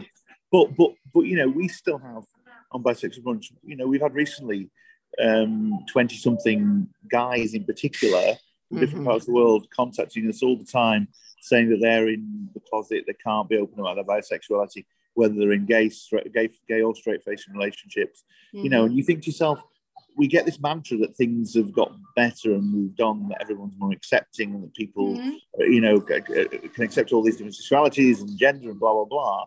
But actually, the bisexual side of things still gets erased constantly. People just don't seem to be able to have the discussions about it. And it's taboo, right? Because there's this air of mistrust somehow. And again, that's because it's not binary, and our entire society is based on the binary. And so anything that is outside of that is still very suspect, right? So how can I trust you if you like everybody? But then I'll counter and be like, well, you trust me with, like, before you knew this, you trusted me with male friends, right? So this is not different. I'm not walking around wanting to, like, have sex all the time. Like, this doesn't change anything, really. In that respect, like, the trust still has to be there, right? Gosh, it's so hard to put into context because it's such a nuanced sexuality. And yeah, I think it is very difficult for bi people. Even though I think it's very common. I think bisexuality is very common. I think just people don't know how to navigate it because it is so different than the binary. You know, it's a little bit easier to say, okay, well, I'm gay. That people know what that means, right? Or I'm straight. People know what that means. But when you're like, I'm bi or I'm pan, people are like, what? How? Like, it's so not in anything they have context for. And I think that's what makes it so difficult too, you know, because then you're getting it from everywhere. You're getting it from the queer community, and you're getting it from the straight community, and you're constantly defined by your partner. No one tends to believe you, right? Well, you can't be bi. You've got a husband and you've got kids, or you can't be a lesbian, like, or you can't be bi. You're a lesbian, like, you're married to a woman. And hear the words that are coming out of my mouth. My sexuality is not defined by my partner. I am a human being, and my sexuality is my own. And I think that's where it gets really complicated for bisexuals. Absolutely. And the one thing that you've talked about quite at length is that whole thing around our, well, it's society's sort of issue with sex. As though we're ashamed to have it. I mean, you know, it happens a lot in the bi world, I think, where bi people are constantly having to say, well, bi people can be, most people who bi are monogamous, you know. What on earth does it matter whether they're monogamous or promiscuous or whatever? It doesn't make any difference. Nobody's business at the end of the day.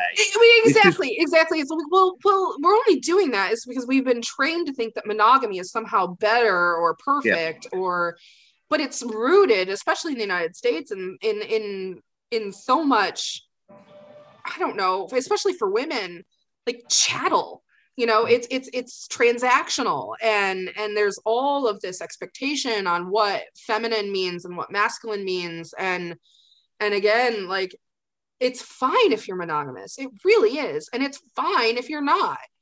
But we live in such a society that really just hampers it down from the get-go about what it means to be in a relationship with somebody, and they just don't have the experience or the context for healthy relationships that aren't monogamous, and that it, but you know, honestly though, I think there's a big discussion about it right now.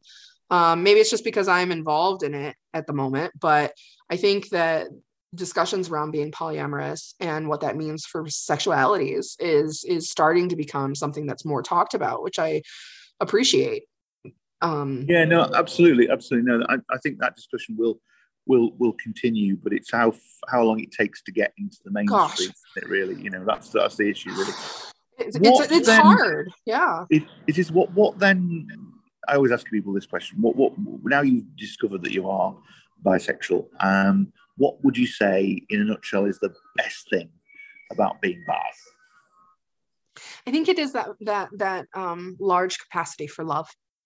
I like to view the world in a positive way, and for me, bisexuality is a really amazing thing that does that. Like, you can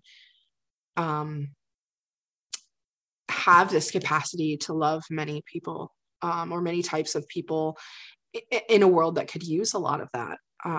I think to enjoy people for their differences and to celebrate them, and to be a safe haven for others.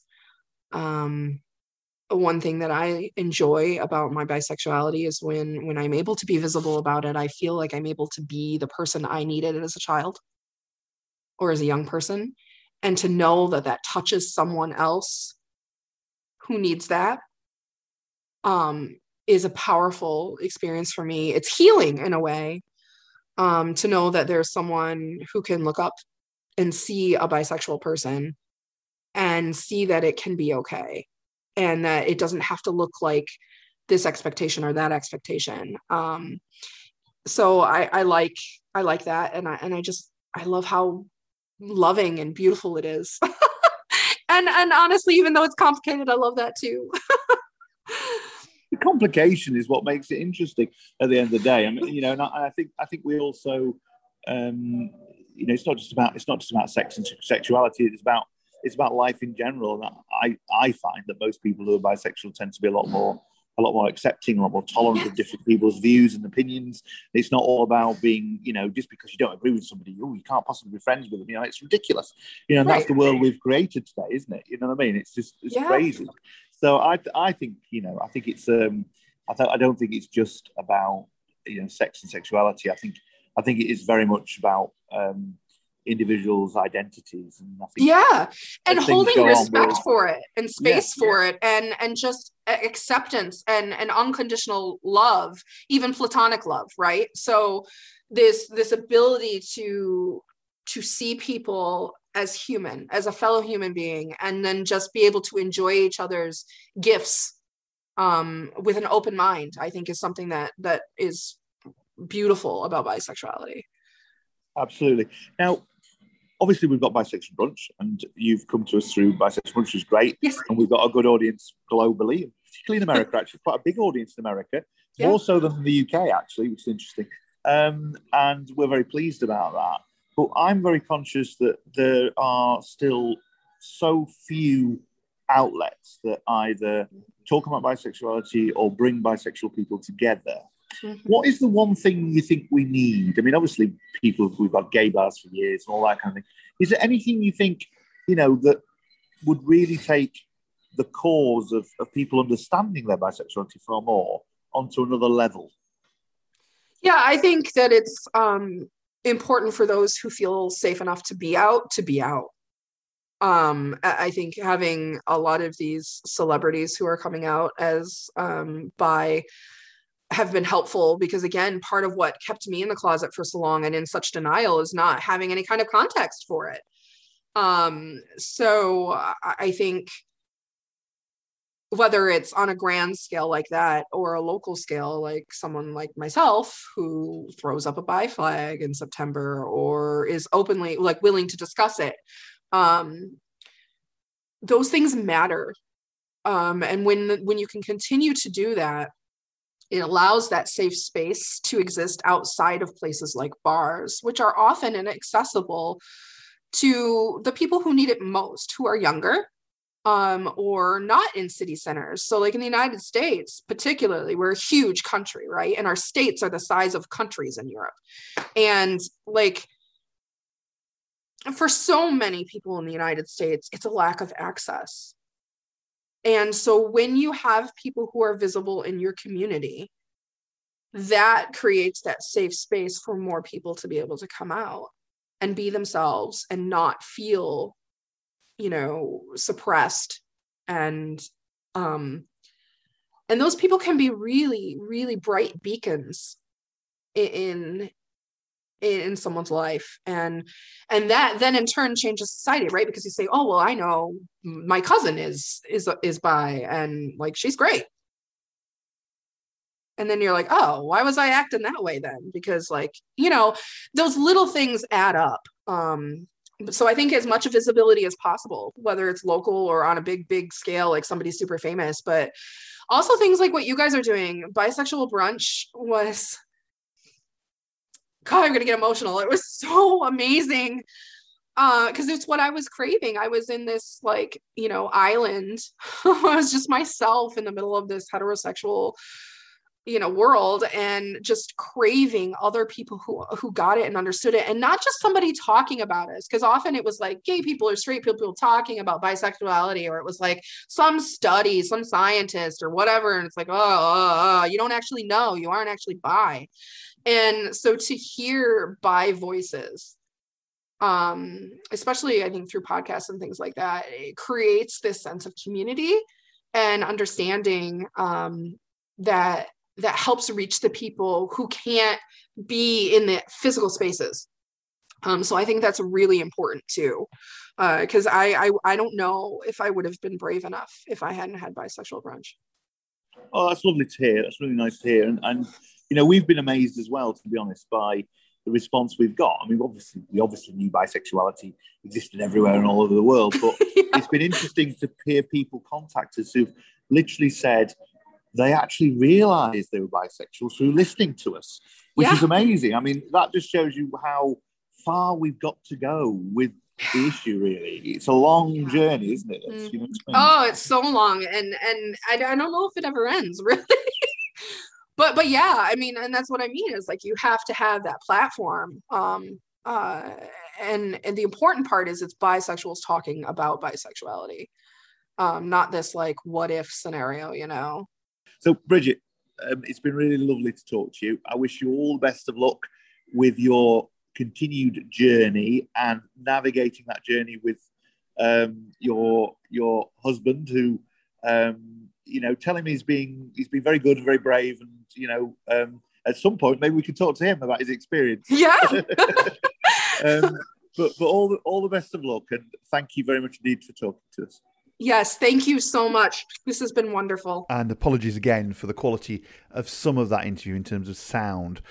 What usually happens if we end up having to do an interview communication-wise via Zoom is we make sure we record in quality either side with using quality equipment. What happened there was that my side failed. I was out and about just before Christmas, and my side failed. So unfortunately, there is distortion on my side throughout that interview. But I think you got the gist of it. Bridget has a fantastic story to tell.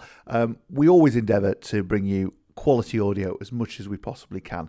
I know that's important to you because so many podcasts out there, so many things online are done shabbily. The sound quality is awful, and it's really important to try and make sure that our productions are as good as possibly they can be.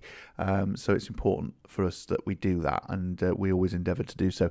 But yes, great to hear from Bridget, and it's great to hear from all of you, actually, in terms of people getting in touch with us, saying that they're willing to share their stories with us. And it's really heartening that we're making a difference to so many of you around the world. Long may that continue. And we know that the personal bisexual journey story has become one of the favourites of fans of Bisexual Brunch. Another favourite, or something that's certainly becoming popular, is the Ask a Bisexual feature, which Lewis, of course, created.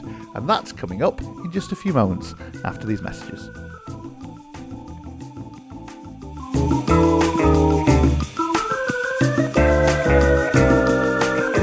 You're listening to the Bisexual Brunch podcast. Distinct drama. Fresh and original.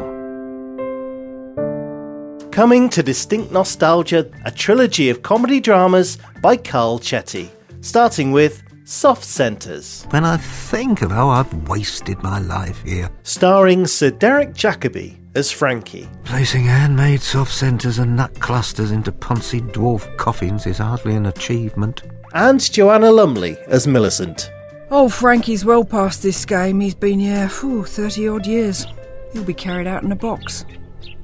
It's probably a gold chocky box with red bows and ribbons. And the story continues in Hard Centres. Well, I'm supposed to be retired, but I'm back in the basement, in my own little chocky grotto. Starring Sir Derek Jacobi as Frankie and Imelda Staunton as Millicent. Hey, I like your new hat, sis. I'll slap you in a minute, you cheeky runt. You know it isn't a hat, it's my hair. Sebastian just done it. Incidentally... Yes, and what's that dirty look for? Your senorita's gone, but not forgotten. My senorita... What did you do to her? Show her your erogenous zone? And we conclude with Dark Centres, starring Sir Derek Jacobi as Frankie and June Brown as Millicent. Is there something going on between you two? Shan't to be a fine thing, but I'm working on it. Helen Lederer as Mrs. Hamilton. So he's given someone a box of hard centres instead of soft centres. So what? That's what dentists are for. And Christopher Ryan as Mr. Hamilton. Things are already at half cock. My tinnitus is getting worse, and plus I can't sprint for a taxi anymore without wheezing and drawing on my inhaler. So that's Soft Centres, Hard Centres, and Dark Centres by Carl Chetty. Available only on Distinct Nostalgia, wherever you get your podcasts. You're listening to Bisexual Brunch. Bisexual Brunch continues, and it's time for our Ask a Bisexual feature. Something you want to know? Why not ask a bisexual? Right, so then, guys, it's an interesting one, this. We can have some fun with this, I think, and Nikki should know a fair bit about this, because you're in the dating world, but not specifically this type of dating world, but I'm sure you've come up with something interesting to say. Basically, this is from Mike in America, who says, how would you envision the perfect bisexual reality dating show? What would need to happen to get effective representation? It's a shame, he says, that the British show The Bi Life was not renewed for a second season. I thought The Bi Life was great, found a way to watch it in the United States, but it did feel a bit staged. So what's your thoughts on that? I remember The Bi Life, and I agree, I think it was a bit staged. I think that's why it didn't last, really, because it just felt a little bit false in a way. You had something to do with that at the beginning, didn't you, Lewis? You were weren't you involved in it? They just to be on it. They invited me to the big fancy screening stuff. That was it. They were I think they were trying to keep all of the bisexuals with a mouthpiece on side. Okay. So they took us all out for a fancy fancy shindig in London, be like, yeah, you're part of this now. And of course, it was on a you can't slate it later on. It was on a channel that doesn't get a huge audience as well. It was on a channel I couldn't even watch. Like, I was interested in it, but they had to send me the links, like, so I could watch it, because I just there was just no way I could watch it. I don't even know what channel it was on. It was something crazy. It was on the E4 channel. Yeah, no, it wasn't E4. It wasn't even E4. It was the E channel. E exclamation mark channel. Yeah, that's the one. So, yeah, I'm not one of those people that have that kind of TV. I watch everything on my laptop. No, exclamation mark. I'm so surprised you even know what this channel is. Yeah, I can't remember that either. But I mean, I remember that much. Now, bisexuality has come into certain areas, hasn't it? We've seen bi people dating on I know the show You Can't Stand, Naked Attraction, Nikki, but it has at least touched on bisexuality. And Anna, who presents it, is bi, so that I always feel that's quite good. Yeah, so it does. So it is there. It's not like, ignored. And actually, I think on that show it's treated fairly sort of maturely, really. There's no quite massive lightly. question. They don't make a big deal of it either way. No, exactly. This person happens to be bi, and we're showing you a load of people, men, women, non-binary, everybody, all in one mix kind of thing. I think that's fine. I don't know what you think about. I mean, I just think they just haven't done it properly yet. I think you could have some real fun with a bisexual dating series. Not least because a lot of these people would be meeting other people who are bisexual literally for the first time, wouldn't they? Because as we've discussed many times, none of us know many people who are bisexual anyway. Absolutely. But I just feel as though if you were to do it, it'd need to have some kind of, I hate to say educational element, but a little bit of an element in there that explains to people that there are different kinds of people who categorise themselves or think of themselves as bisexual. Do you know what I mean? Before you even get to the dating point. I think that's quite important. Yeah, definitely. I found it interesting that this week it was reported that Love Island 2022 is going to feature non-binary contestants. But there was no mention of anyone being bisexual. And it's kind of like, well, isn't that just inevitable then? If you're going to have people of different genders, you're surely going to have people of different sexual orientations. And there was, again, no reference. And I was like, they really haven't thought about this again. It'd be far easier if they said, we're going to do a Love Island with straight, gay, lesbian and bi people and just put everyone into the pot and see who fancies whom. I don't know why that's so difficult for them. This is literally a theme on this podcast of, like, they always jump over bisexuals. It's like, it's too much trouble. Then it's like, oh no, that's so, like, 2016. It's like, what? No, you didn't even talk to us then. I honestly don't know what the stumbling block is. Somebody high up has obviously got a bee in their bonnet or has decided, no, we've done bi. And that's it. I think it's that simple. I don't think it's that they don't know how to do it. They just think, oh, it's not important enough. If they're going to go in with the kind of the gender issue, if they're going to kind of represent different genders, if they're going to feel that it's fine to embrace non-binary people, which it is fine to embrace them, by the way, it's just like, it's very overdue. But if that's going to be the 2022 Love Island, how on earth are they going to escape bisexuality?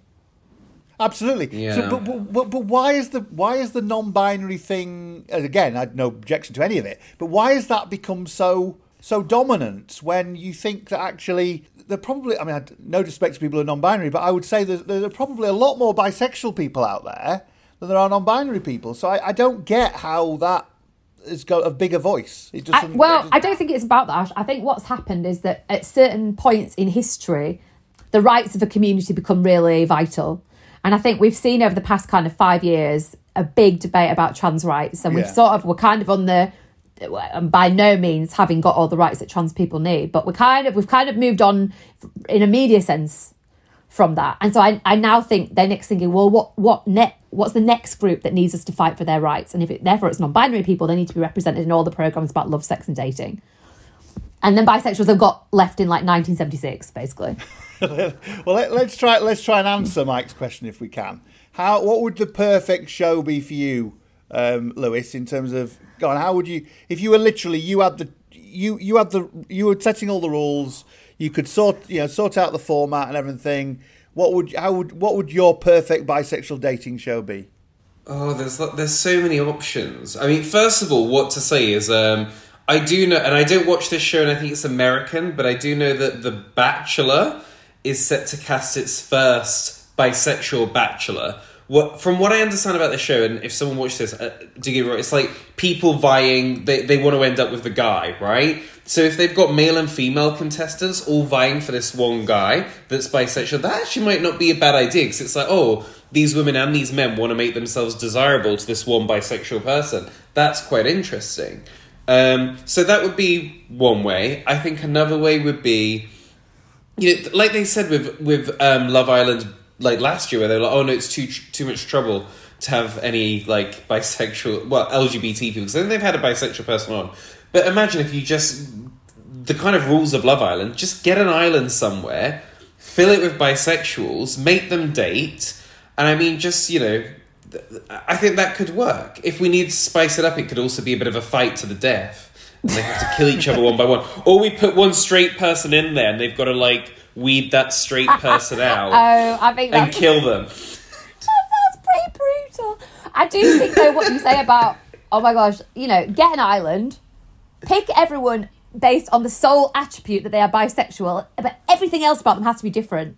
Their race, their religion, their gender, the way they dress, what music they listen to. You make every other element different, and the only one thing they have in common is being bi, and then it will be very interesting. Yes. Just lock a load of bisexuals on an island. It's not really that complicated. Just call it Bi Island. but equally, as I say, from a serious perspective, I think it'd be nice to have, when they do the little bits where they're talking about the profile of a particular person, it'd be nice to go into a little bit of detail about them and what their likes and dislikes are, but also how they see themselves. We could maybe do a bit of history. I mentioned Kinsey, and do you know what I mean? I think it's quite important to do that, because I find more and more when I'm talking to people that I'm starting at first base with these things, with people who've no idea anything about it. I was talking to a friend recently who knows that I'm bisexual and knows I present Bisexual Brunch, who was asking me just the basics of it, and you could see within 30 seconds he was completely lost. He didn't get it. He didn't understand what it was all about. You know what I mean? One of the things that I was actually up for doing was going on first dates, and the idea of like I could go on and like have a date with a guy, but then a couple of episodes later go back and have a date with a girl. Just so happened I met Laura just before that, but like I had emailed them and had a phone conversation with them, and they thought it was quite interesting. And then it was like, oh, actually I'm in a relationship, too late. But I don't even think on things like first dates they've even had a bisexual one that's gone on, had a date with a guy and then had a date with a girl. I might be wrong. I don't watch it that closely. No. But I feel like I would have known it, because I have Google alerts set up for bisexual, so I feel like I would know. Michael Fabricant MP, of course, was the first person to go on first dates and be bisexual and come out as bisexual. But he was put on a date with a woman. Everyone presumes that he's gay. He was put on a date with a woman, and that's when he came out as bi. It's not quite the same as having a male option and female option, but, that's kind of what happened. But it'd be quite funny, a dating show where you got either a very similar person and the only thing different was the gender, or just very different people that tapped into completely different elements of your nature, and then they saw who you went for, and whether gender even mattered, and it probably wouldn't, right? I guess it would depend on the person. It's so interesting. I guess the thing about this, though, is who is the show being made for? Because you just then, like, what popped into my head was like, oh my god, what if it's just like a first date show where you have one bisexual, they go on one date with a guy and then one date with a girl, and then maybe someone that's non-binary, or whatever it is. But then I'm like, actually, that gets into like a really patronising space as a bisexual person. But do we need some like bisexuals willing to take one for the team that could do that enough so then straight people get it? And it's like, oh, right. And then it's just normalised for them. We can all move on. And I don't know. I mean, like we've said many times on this podcast, as most bisexual I think would agree, it's just almost impossible to separate out what is you fancying one person that's not the other person, and how your bisexuality interplays with those choices, right? Like, it's just so difficult. Just widening this a second before we finish, Nikki. You obviously work in the dating field, as it were, the dating app field and all that kind of thing. There is obviously Grindr, and there's Tinder and all the other various dating sites. Where are we at when it comes to the bisexual side of things? I mean, I sometimes go on and have a play on Grindr and look who's on there, and there are people out there who go specifically out to say that they are bisexual. I've spoken to a few of them along the way, and their experiences are mixed. Often it might be people who are, like Lewis and I have discussed in the past, sometimes gay men who are a bit sort of curious about bisexual men and feel it's a bit of a task to sort of seduce a bisexual man or whatever. You get about that going on. In other occasions, you get people who are really just completely rude and will not even communicate with them because they're bisexual. So where are we at with that? It just seems to me that why haven't we got a totally complete bisexual dating app? Why doesn't that exist yet? Well, I think it's because the statistics we have about the numbers of bi people in the world are not accurate. And because we think that there's only maybe, 5% of the population that might be bi, that isn't a critical mass big enough to create an app for. Because if you think about all the other things that apps are created for, it seems like there's an app for everything, but actually the app for everything that there is always a critical mass of people, always about 20% of the population. So whether it's uniforms, people that wear uniforms, or LGBT is kind of an exception to the rule because that's on the low level, but Muslim dating, or, there's Jewish dating, J-Day, or any of these things, there's enough of the people to make it matter. So, and I think that for some reason, because we don't accurately see how many bi people there are, we don't think that they are, a quotient of people that need our help. And that's the problem. Yeah, and also I suppose the other thing that's interesting is that I suppose that obviously on Grindr, the 99% of the people who are going on Grindr who happen to be bi are bi men, who are looking for, in that particular instance, often are looking for a date with a man. Do you know what I mean? So it's navigating that issue, isn't it? Of and I'm sure there's the same thing happens with women on Tinder and various other places. But it's been that situation, isn't it, whereby you got the variety of offers and possibilities all in one thing. I suppose selling that is probably quite a difficult notion, is it? Well, we're having this conversation and I'm sort of sat here thinking, why don't I just pitch a bisexual dating app? Go for it. And we could be the advisors. And I know all the stuff you would need to do, having worked for multiple apps by this point. You know what I'm going to do after this call? I'm going to go and see if there are any bisexual dating apps that are actually worth their salt. Yeah. And if they're not, then basically I'm not going to take your royalties, but we need to do a deal right now. Say that we'll split all 33.3%, and we've got the best idea for the next dating app. I was going to say, I think there is a BiCupid. I think maybe, but I'm not really sure what that is or how that works. Okay, I think we could make a really good dating app, though. I have ideas. Maybe we should do it. There's so many. You know what? This is the thing. If you go back through all of our old episodes, we've got so many ideas for ventures that just have not been done. Like, if there is a rich millionaire that just wants to finance our mad ideas, but that's the difference between an entrepreneur and somebody with just a really funny idea. They actually make it happen. We keep talking about having a bisexual drama or so. We're always moaning there's not any bisexual characters. We could do our own. We could very easily make our own. This is a drama of kinds, isn't it? It's definitely a soap opera. Ready to ask a question of your own? Send an email now to info@madeinmanchester.tv and in the subject line say, for the attention of Bisexual Brunch, and you might get featured on a future show. Don't be shy. They won't bite. Okay, well, that's Bisexual Brunch for this week. If you've got any comments, thoughts, musings, do get in touch with us at Bisexual Brunch on Twitter. And thank you for listening, and we'll see you later. Bye for now.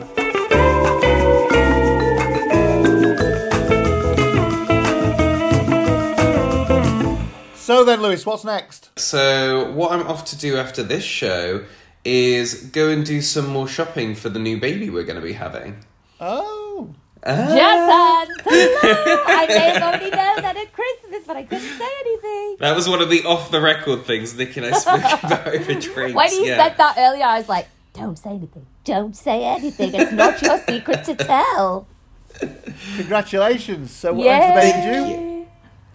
June the 1st. June the 1st, right, okay. Do we know boy, girl? No, the scan is on the 19th of January, but... so we'll have a look if we're going to find out. But yeah. Exciting though. 3 kids now. My God, life has changed since my orgy days, hasn't it? Well, you've got even more excuse for a dad bod now. That's just how I will see it for you. No, you know what? You guys were talking. I can't remember if this was before we even started recording this podcast, but you guys were saying, "Oh my God, New Year, it's so hard." I'm like, it's hard, but I've gone back to the gym. I'm at the gym again now. I'm eating like so healthy. I am a new me because I'm not going down this way. I will not be Gabrielle season 5 of Desperate Housewives. And be Gabrielle season 7 of Desperate Housewives. We'll check in on your progress in the next episode. Well, and the thing is, I want to do a lot more topless pictures now. Like, pandemic hopefully is coming to an end. And finally get back in the studio, get my top off. Here we go. This program is an MIM production. Remember to subscribe wherever you get your podcasts.